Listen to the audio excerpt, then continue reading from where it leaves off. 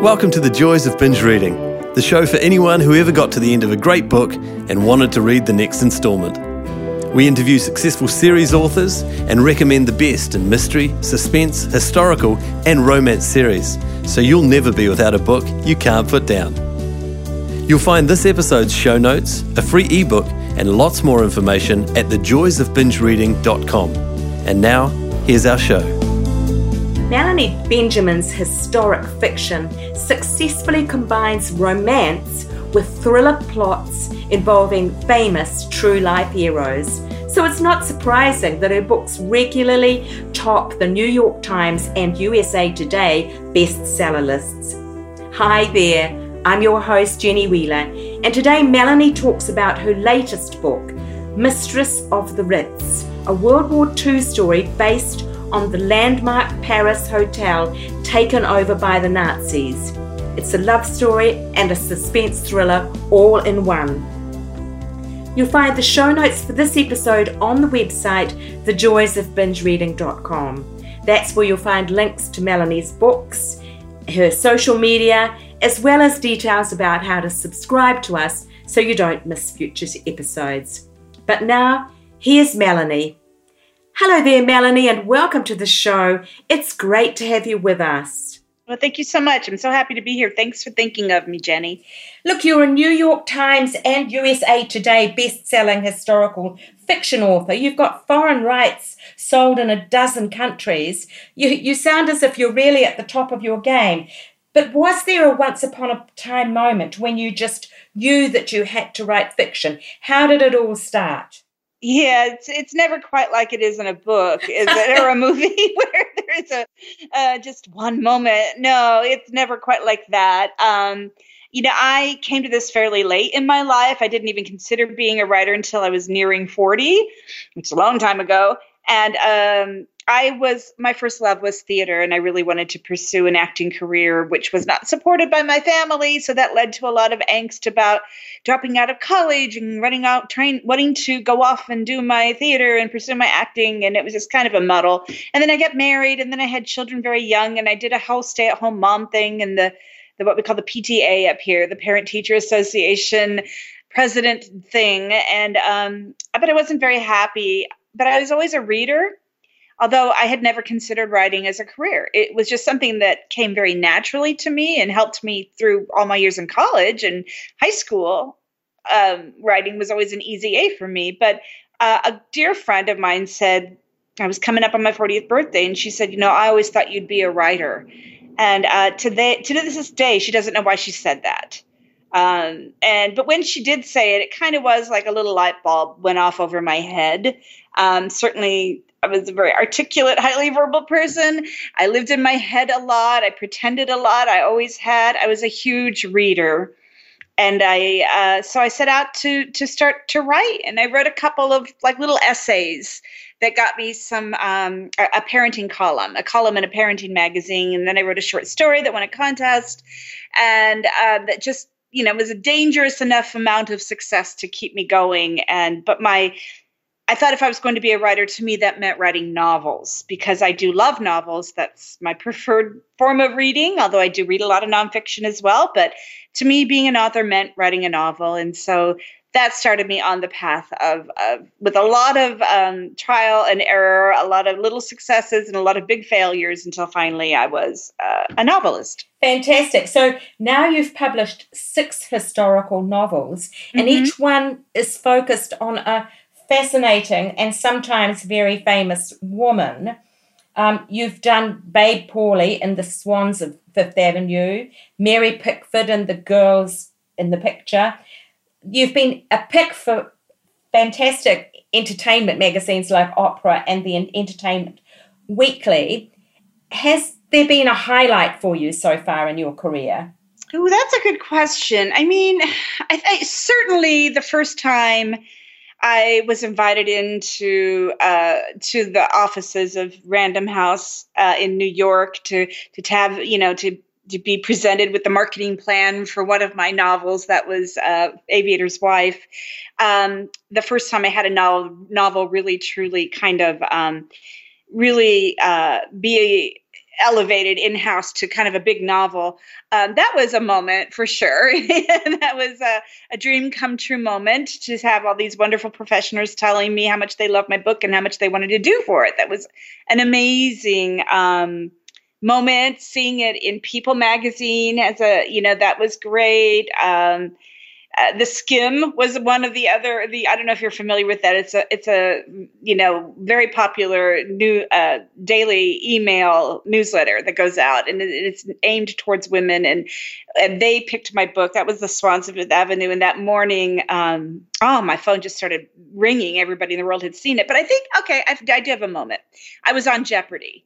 I wasn't, but I was a question on Jeopardy. So that was probably the moment. Oh, wow. And what was the question? I think it was what famous or recent historical novel is, or I'm not framing it wrong because it's always the answer of an answer. This famous historical novel tells the story of Anne Maud Lindbergh and her husband Charles or something, and it was written by Melanie Benjamin. And the answer was The Aviator's Wife. So great, yes. Yeah. You've got so many fantastic books that we haven't mentioned The Aviator's Wife. But tell us a little bit about, was that one of your first books that really hit the bestseller list? Yeah, my first historical novel was. Now, I had been published back in 2005 under my real name, Melanie Hauser. I had a couple of chick lit novels that came out with Penguin that didn't do well. I mean, they were abject failures. There was no other way to say. And so I kind of had to start over and reinvent myself, which I did as writing historical fiction. So my first historical novel under my pen name, Melanie Benjamin, came out in 2010, Alice I Have Been. And it did well.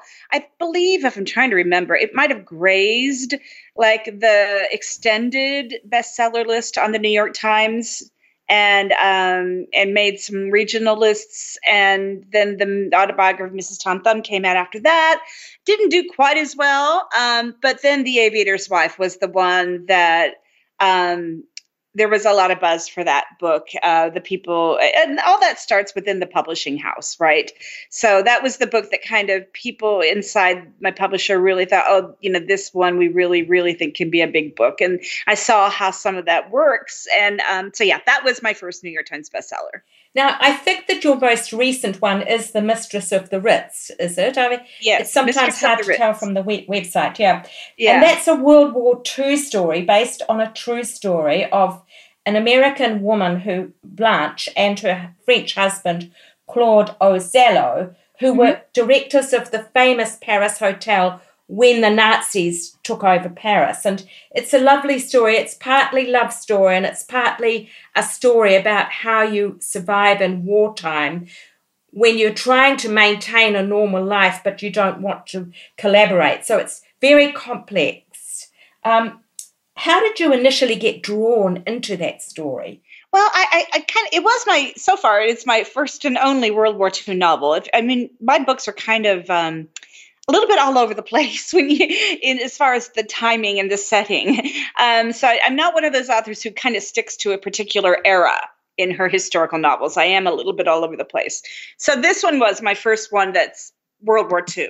And there are a lot of World War II novels out there, naturally, but the story really pulled me in here. I read about this in a nonfiction book called Hotel en Place Vendôme by an author named Tiller Mazzeo. And it came out several years ago. And I read a lot just because I'm interested in a lot of things. I do love history, so I'm often just reading histories for the fun of it. And that's why I read that. It was a nonfiction book. And that was the first time I really learned about what went on at the Hotel Ritz during the German occupation. That was a part of that particular history that I had no idea. And it occurred to me had not really been explored in fiction or movies or anything like that before. And that is that the Nazis, when they occupied Paris, took over all the luxury hotels, including the Hotel Ritz. And that's where Hermann Goering, was initially headquartered during the war. But also it was open to paying guests like Coco Chanel, who we all know now is a collaborator. And there was a lot of intrigue going on at the Ritz. And I was astonished to read about this American woman and her French husband, he was the director of the Ritz. So they had to play host, basically, to the occupying Nazi, high-ranking officials at the Ritz. And yet they both got involved in the resistance as well. And I thought that was just, I just thought it was so intriguing that all this was going on under the same really glamorous roof of this amazing hotel. And I always saw this story as a love story and a story of a marriage, because the marriage between these two very different people was very interesting and very intriguing and very full of passion and disappointment. And I just saw this as a story about how war can actually save a marriage in a way. I guess you could look at it that way, and that the war allowed them to see each other, to find their love again, because it was a marriage that was almost broken by the time the war started. So I just thought that was just a great arc for a novel, plus setting it at the Ritz was very appealing to me. Yes, and Blanche has a great story arc because she's got a very Jewish background. I believe she was part of the Rubinstein family. Yeah. She was an acting hopeful and a kind of party girl before the war. She drank with the in crowd with Ernest Hemingway and stuff. Yeah. But she transformed into a more serious-minded woman in the war. Mm-hmm. That must have been a very interesting story arc to follow through on as well. Yeah, that's why I think this war saved their marriage, and the war not. I don't want to glorify war, and I don't want to, trivialize it in any way to just, reduce it to, a depiction of a marriage. I don't mean to do that at all. But I think what's intriguing for me as a novelist is to find these intimate stories that are set against the background of something as large and as menacing as the Nazi occupation of Paris, particularly when you have a Jewish protagonist. I didn't invent these people. They truly did live, although not a lot is known about them truly. And so I did get to invent a lot. But yeah, I thought that, to me, that was like just such a fascinating aspect of this, that the war made her grow up, and it made him see her, in a different, a more respectful way than I think he ever saw her before. And I thought that the whole idea of them both working and risking their lives for the resistance and not telling each other, either, I don't know if they were saving each other from the truth or they didn't trust each other, whatever. I found that just a really intriguing, metaphor for their marriage until the moment arrived where they did have to tell each other the truth. And yes, I thought that was just a great arc for a story, for a novel. Yeah, it's a really good book. And then, just because we've only got 30 minutes, if we move on to the one before that, The Girls in the Picture, that it also explores a very complicated both friendship and creative partnership between the actress Mary Pickford and the scriptwriter Frances Marion. Now, I must admit, I'd never heard of Frances Marion before I read your book. And it feels crazy that I'd never heard of her because they were both so amazing. That was to me oh my God, the shame of this whole history about women in Hollywood had these. I mean, Frances Marion was the first woman to win an Academy Award for Best Screenplay, and the first person ever to win 2 of them.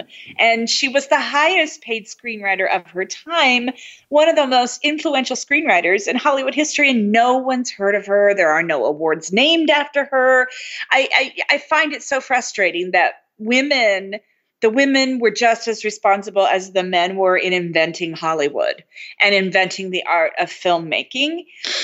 And yet it's the men we remember, Cecil B. DeMille and Louis B. Mayer, and we don't remember Frances. We don't remember Dorothy Arzner, and we don't remember Alice Guy Blaché, and all these incredibly pioneering women. And I thought that's what was one major reason why I wanted to write this book, because I really, really felt it's time we remembered these women. And Mary Pickford we may know about, certainly, a name, maybe a face, but we probably don't remember that she was the first female head of a motion picture studio. And that these 2 women together had not just an amazing, what I think is a truly, empowering female friendship, but also a collaboration that resulted in the most popular movies of their time. 100 years ago, 2 women were making the most popular movies in Hollywood. And, that it just doesn't happen anymore. And that I just thought, this story needs to be told as well.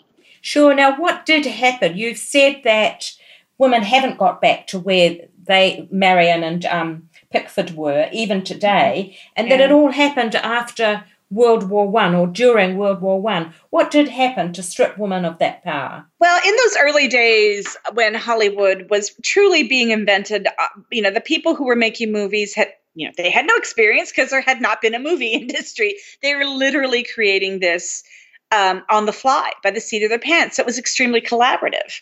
And everybody pitched in to do all sorts of jobs, and men and women together. The creative arts have always been more welcoming of women when you're talking about the pure creative level, right? And in those days, there was no money in Hollywood before World War I. So it wasn't a big industry. There was not a lot of money at risk. There weren't people investing in these things. So women were more welcome. And actually, the art of screenwriting was kind of pitched towards women. There would be ads in women's magazines asking women if they have stories that they'd like to sell to Hollywood. Truly, the storytelling aspect was seen more as women's work. So that over half the screenwriters in Hollywood in those early years were women. But then, when World War I happened, the European film industry was shut down. All the men, obviously, were at war, and the material that was needed to make films was all, requisitioned for war material. So there were no movies being made in Europe, but yet they wanted the movie theaters to stay open in England and in France for morale. So Hollywood, for the first time, found itself in demand in the international market. And that's why Hollywood became truly the leading point of the film industry, was because their movies were the only ones that were being made during the war. And so they were being shown during the war. So when the war was over, all of a sudden people realized Charlie Chaplin and Mary Pickford and Douglas Fairbanks were just as popular in England, in France, in all these Austria, all these places as they were at home. So it was like, it kind of opened everyone's eyes to the possibilities of this industry as a money-making industry. And very closely on the heels of the war, in 1927, then the Warner Brothers invented Vitaphone, which became the industry standard for sound movies. So you had those two things combining to make men, particularly in banking industries, in financial industries, suddenly seeing Hollywood and movie studios as a money-making institution. And so they flooded the studios with their money. All of a sudden, the studios were being owned by people who lived in New York. The movies were made by people in California, but the people who financed the movies were mainly men who lived in New York. And that's when we see women being marginalized and forced aside. And those pioneering women like Frances Marion and her friends, when they retired, generally in the 30s, they were not replaced by other women. Mm-hmm. Yeah. And that's where we are today. Yes. Mary Pickford was the first female head of a major motion picture studio with United Artists back in 1920, I believe it was founded. 1919, sorry. And that would not happen again until the 1980s, when Sherry Lansing became the head of Paramount Pictures. Yeah. And again, the number of screenplays written by women is somewhere less than 10% now, when probably less than 5%. I don't know the exact figures today. Certainly the highest paid movie stars in the world are all men, whereas Mary Pickford was the highest paid movie star of her time. And now women are far down on that list. It's just, that's what's happened in Hollywood. And I think people are, certainly have opened their eyes to that fact. And there is definitely a movement. But here we are again. The Academy Awards are February 9th, and not a single female director was nominated again. Yeah, yeah. I imagine that with your theatrical interest, this particular topic obviously gave you a lot of extra pleasure. And you're also doing a podcast, which I'm sure reflects that theatrical interest as well, co-hosting with another author, Edward Kelsey Moore. Tell us a bit about that. Yeah, we're good friends. Our podcast is called Who the Hell Are We? Because even at our advanced ages, we still don't know. But we have a similar background. Is that we were both born in Indianapolis, and we both had careers in the arts. Although his is much more esteemed than mine, but he is a professional musician, and that's kind of where he started. And then I did a lot of theater. Turns out he played in the pit orchestra of one of my shows. We didn't know each other at the time. And then many, many, many decades later, we both end up in Chicago as writers. And we met at an industry event and discovered all this shared background of growing up in Indianapolis, two artistic children who didn't quite belong. He is Black and he's gay, which means it was much harder for him to grow up in Indianapolis than it was for me. But still, we both never really felt like we belonged there. And we both came to writing fairly late in life. And we have such fun talking together and getting together. We decided to do a podcast where we would get to be able to talk together at least once or twice a month and record it all and have a lot of fun. And we have had a lot of fun with it. And it's kind of an eclectic podcast. We talk about a lot of things. We do always try to bring it back around a bit to books and to the writing process a little bit. But it's a lot of us just sitting around and just gossiping. Oh, that's wonderful. Now, look, before we move on to perhaps wider issues, I'm fascinated to mention also the book Swans of Fifth Avenue, because that deals with the way that Truman Capote fell out with the New York socialites. It's such a fascinating topic once again. Tell us a bit about that book, and did you ever get a real sense of why he basically turned on the people who'd given him so much support? So that book is one that came to me when I was in the middle of writing another, well, not in the middle. I had written another book, a contracted book with my editor, my publisher, and it was a book I couldn't get right. And my editor and I struggled with it for a long time, and I couldn't get it right. And I was on the verge of saying, we're not publishing this one, I'll write you a new one. And but I realized I really should have an idea for something before I say that. And it was just me walking around and pulling down books from my bookshelves looking for ideas. And I pulled down a book called Answered Prayers, which is the last, but it's not a finished book. It's an incomplete manuscript written by Truman Capote. And as I was flipping through the manuscript, I did come across this infamous short story called Le Cote Basque 1965. And I remembered, it was a little hazy on all the facts, but I remembered there was something of a scandal attached to that short story. I just remember having read about it in probably Vanity Fair. So I went and I looked it up, and then I realized it was this amazingly juicy scandal. and then I fell in love with Babe Paley and those swans and Truman and that world. And I thought it was fascinating that he would blow it all up by writing this short story in which he betrayed all their secrets. And, that's the heart of the book is why did he do this thing? Yes. Yeah. Because it broke a lot of people's hearts. It resulted in at least one death, a suicide, and it truly, it ruined his life. And truly, he never wrote anything really ever again. And why did he do it? And to me, the book explores that and explores truly who betrayed whom. Was it Truman betraying these women who had invited him into their circles, or did they betray him? I think to read the book, you will find my answers to why he did it. Yeah. And we don't want to give that away, but it is a fascinating topic. He was suffering from an awful lot of writer's block after the publication and triumph of In Cold Blood back in 1965. And he found himself unable. He got really caught up in the success of that book and had a real hard time settling down and finding anything to write about after. And so I think he, in some ways, stole these stories that didn't really belong to him and that weren't his stories to tell. He also seemed to think no one would get it, that they wouldn't understand. If all he had to do was change the names and they wouldn't understand that he was writing about them. He said that they weren't smart enough to figure it out, which was blatantly untrue. And he had to have known that. Yes. Did he do it to challenge them, to test their love, their professed love for him? I don't know. There are a lot of reasons why you could think about why he did this thing, but it truly destroyed him. Didn't destroy his career, but it destroyed his life, because the man just descended into that horrible parody of himself and became addicted to drugs, and the alcoholism got worse, and he just never really wrote anything again.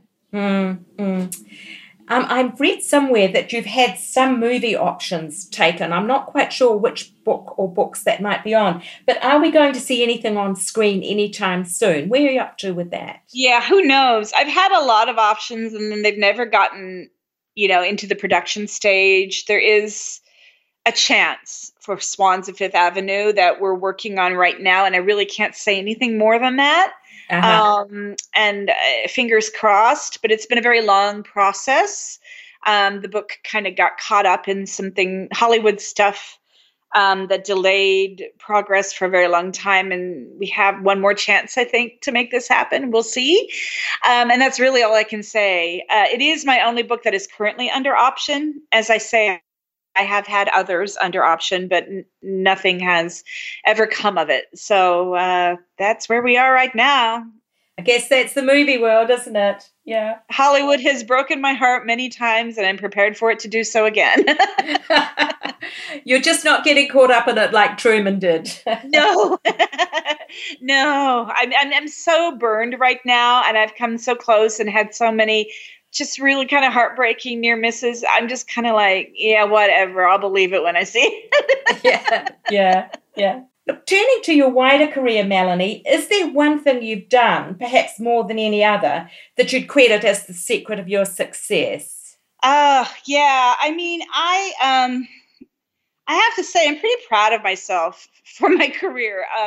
I did have a pretty huge setback early on. Like I said, I had a couple of books published that didn't do well, and I found that it is much harder to stay published than it is to get published in the first place. It is really hard in this industry if your books don't sell, you're not going to get another chance to write any. And so I reinvented myself back then and kind of found this new path. And I think that took a bit of, I don't know, not courage, but certainly stubbornness to continue down, to change my name, to be willing to do that, to change my genre, to be willing to do that. And I have never feared running out of stories to tell. So that makes it easier for me to set things aside when they don't appear to be working. I can be pretty brutally honest about my own work. And if I've written several whole books that ultimately I have decided were not going to be published because I did not feel they worked. I did not feel they were good enough. And I think that has been something that has helped my career. And I'm pretty proud of that. Yeah, that's pretty amazing. I mean, when you mentioned about the book you were struggling with before you got the idea for the Swans, I thought, I kind of identified with that and thought how hard it would be to keep going when you're working on something, you're giving it your all, but you still feel as if it isn't quite coming together. That's really hard, isn't it? It is, but it's not as hard as some people. I don't know. It's not that I'm not attached to my work, because I certainly am, and I give it my all, but I also have this odd ability, I guess, to kind of separate myself from it and to see the flaws and to understand the business end of things, and I'm not going to be stubborn and try to publish a book that's not good enough simply because I spent a couple of years of my life writing it. I'm not going to, I have more words. I have more stories. That wasn't the only one I have. And I have that allows me, I think, to be able to be pretty brutally honest, like I said, and to put things away when they're not good enough. I know a lot of authors don't seem to be able, I think would find it hard to do that, because they think I've spent all this time writing this, I have to see it published, or I've wasted my time. And I never feel that I've wasted my time on these books that haven't been published. I feel I've learned something from them all. So yeah, I don't know. I guess I have a weird ability to do it. Look, that's fantastic. Look, turning to Melanie as reader, because this is the joys of binge reading. You mentioned you have been a passionate reader. What do you like to binge read, and can you recommend some of your favorites for our listeners? Yeah. Oh, shoot. Hold on. Yeah. I meant to have a list with me, and now I don't have it. When you talk about binge reading, I have to say not sure I binge read any particular genre or author except one time of year, and that is during Christmas. The month of December, I binge read British novels. Novels, not domestic novels, not mysteries per se, but the entire month of December, I was reading Angela Thirkell, and all her Barsetshire Chronicles, which are these sweet domestic little British books set between the wars and written back in the 30s and the 40s. And I find them oddly comforting. So that's what I binge read. But I read everything. I've read a lot of contemporary, recently published fiction. I loved a book called The Secrets We Kept, which was a historical novel about the writing of Dr. Zhivago and the CIA's operation to distribute it in Russia. It was fascinating. I just finished reading a memoir by Carly Simon about her friendship with Jackie Kennedy Onassis. That was fascinating. And, I just read a biography of Herman and Joseph Mankiewicz, who were the Mankiewicz brothers of Hollywood. One wrote Citizen King, the other one wrote All About Eve. I just finished reading a biography about them. So I'm really kind of all over the place with my tastes. Yeah, well, that's fantastic. We are coming to the end of our time together. So circling around, looking back over your writing career, at this stage, if you were doing it all over again, what would you change, if anything? Yeah, well, I wouldn't mind if I could have spared myself those several years of real frustrating failure. They made me who I am today, so I value them. If I could have gotten to where I am today without having to go through those years, would have been the better. I would have been happier, but I'm not sure that was a choice I could make. So, I don't know. I really don't regret anything, and I don't know that I'd change anything, truly. No. How did you switch from romance to historical fiction? Obviously, you made that switch. The chick lit kind of thing. It was more like what we called mom lit at the time because the protagonist was a divorced mother. Okay, and it was it was a silly book. It was a crazy book. And it wasn't a book that wasn't the type of book that I wanted to write or even read, but it was all right, here's one thing I would change. I wrote that book to get published. I had taken all the rejection letters from a couple other books that I had tried my hand at, and I kind of read them, and from them I pieced together the tea leaves of what publishing was looking for, and I wrote a book to meet those needs, and that was the book that was published. But it wasn't a book that I loved, and so that was probably not a smart idea to kind of just write a book solely to be published without it being a book I truly, truly loved. And so I think that was a mistake. And I think that I've learned. So the books that I have written and published as Melanie Benjamin are books that I truly, truly came into as passion projects. And I didn't know I was going to write historical fiction. I just fell in love with a photograph of a young girl, and this girl was the inspiration for Alice in Wonderland. And I didn't know anything of that whole story, the real story behind all that. And when I found that out, I thought, well, that's the book I need to write. And I didn't know it was historical fiction. It was just a story I was passionate about. And so that's kind of, I've tried to be wiser. I'm certainly right. I certainly am wise about the career and the industry, and I certainly listened. Try to understand what people want to read these days, and I truly try to keep that in mind, because certainly longevity is important for me as a career. But I will also always want, I will write the books I want to write. I will write the books I'm passionate about, because I've learned that when they do well, like with a book like The Aviator's Wife or Swans of Fifth Avenue, I'm going to be talking about that book for years and years and years to come. So I better love it. And that is something I've learned. That's great. So what is next for Melanie, the writer? What have you got projected for 2020? Well, I cannot say. I will not have a new book come out this year. Mistress of the Ritz will come out in paperback in May. And I think my next book will be out in 2021. That's what we're talking about right now. And I have already turned it in. But right now I have to keep the topic under wraps because the publishing process is different once you're published. And certain people have to read the book before you can start talking about it. So That's kind of where I am right now, waiting for people to read the book in-house. And have you got something else that you've started or thinking about? I just turned the book in, so I can't really talk about that new book. I'll be able to announce it soon. And right now I am taking a little bit of break and I'm reading a lot of things and I'm mulling over some ideas, but I don't have anything that I'm working on right at this moment. Wonderful, Melanie. Thank you. Now, look, where can readers find you online, and do you enjoy interacting with your readers? I do. I find social media a bit of a challenge. I'm not sure I'd be on there if it wasn't for my career, but I am because I have to be. I love it when I get to meet readers in real life when they come up and they say, I'm your friend on Facebook. That's wonderful. I am on Facebook, Melanie Benjamin Author. I'm on Instagram, same thing, and Twitter as well. It's been great to talk to you today, Melanie, so thanks for coming on the show. You'll find the links to all of the books and authors mentioned in this episode on the website, thejoysofbingereading.com. If you've got any comments on our conversation today, we'd love to hear from you, so feel free to add your thoughts in there as well. See you next week. Thanks for listening to the Joys of Binge Reading podcast.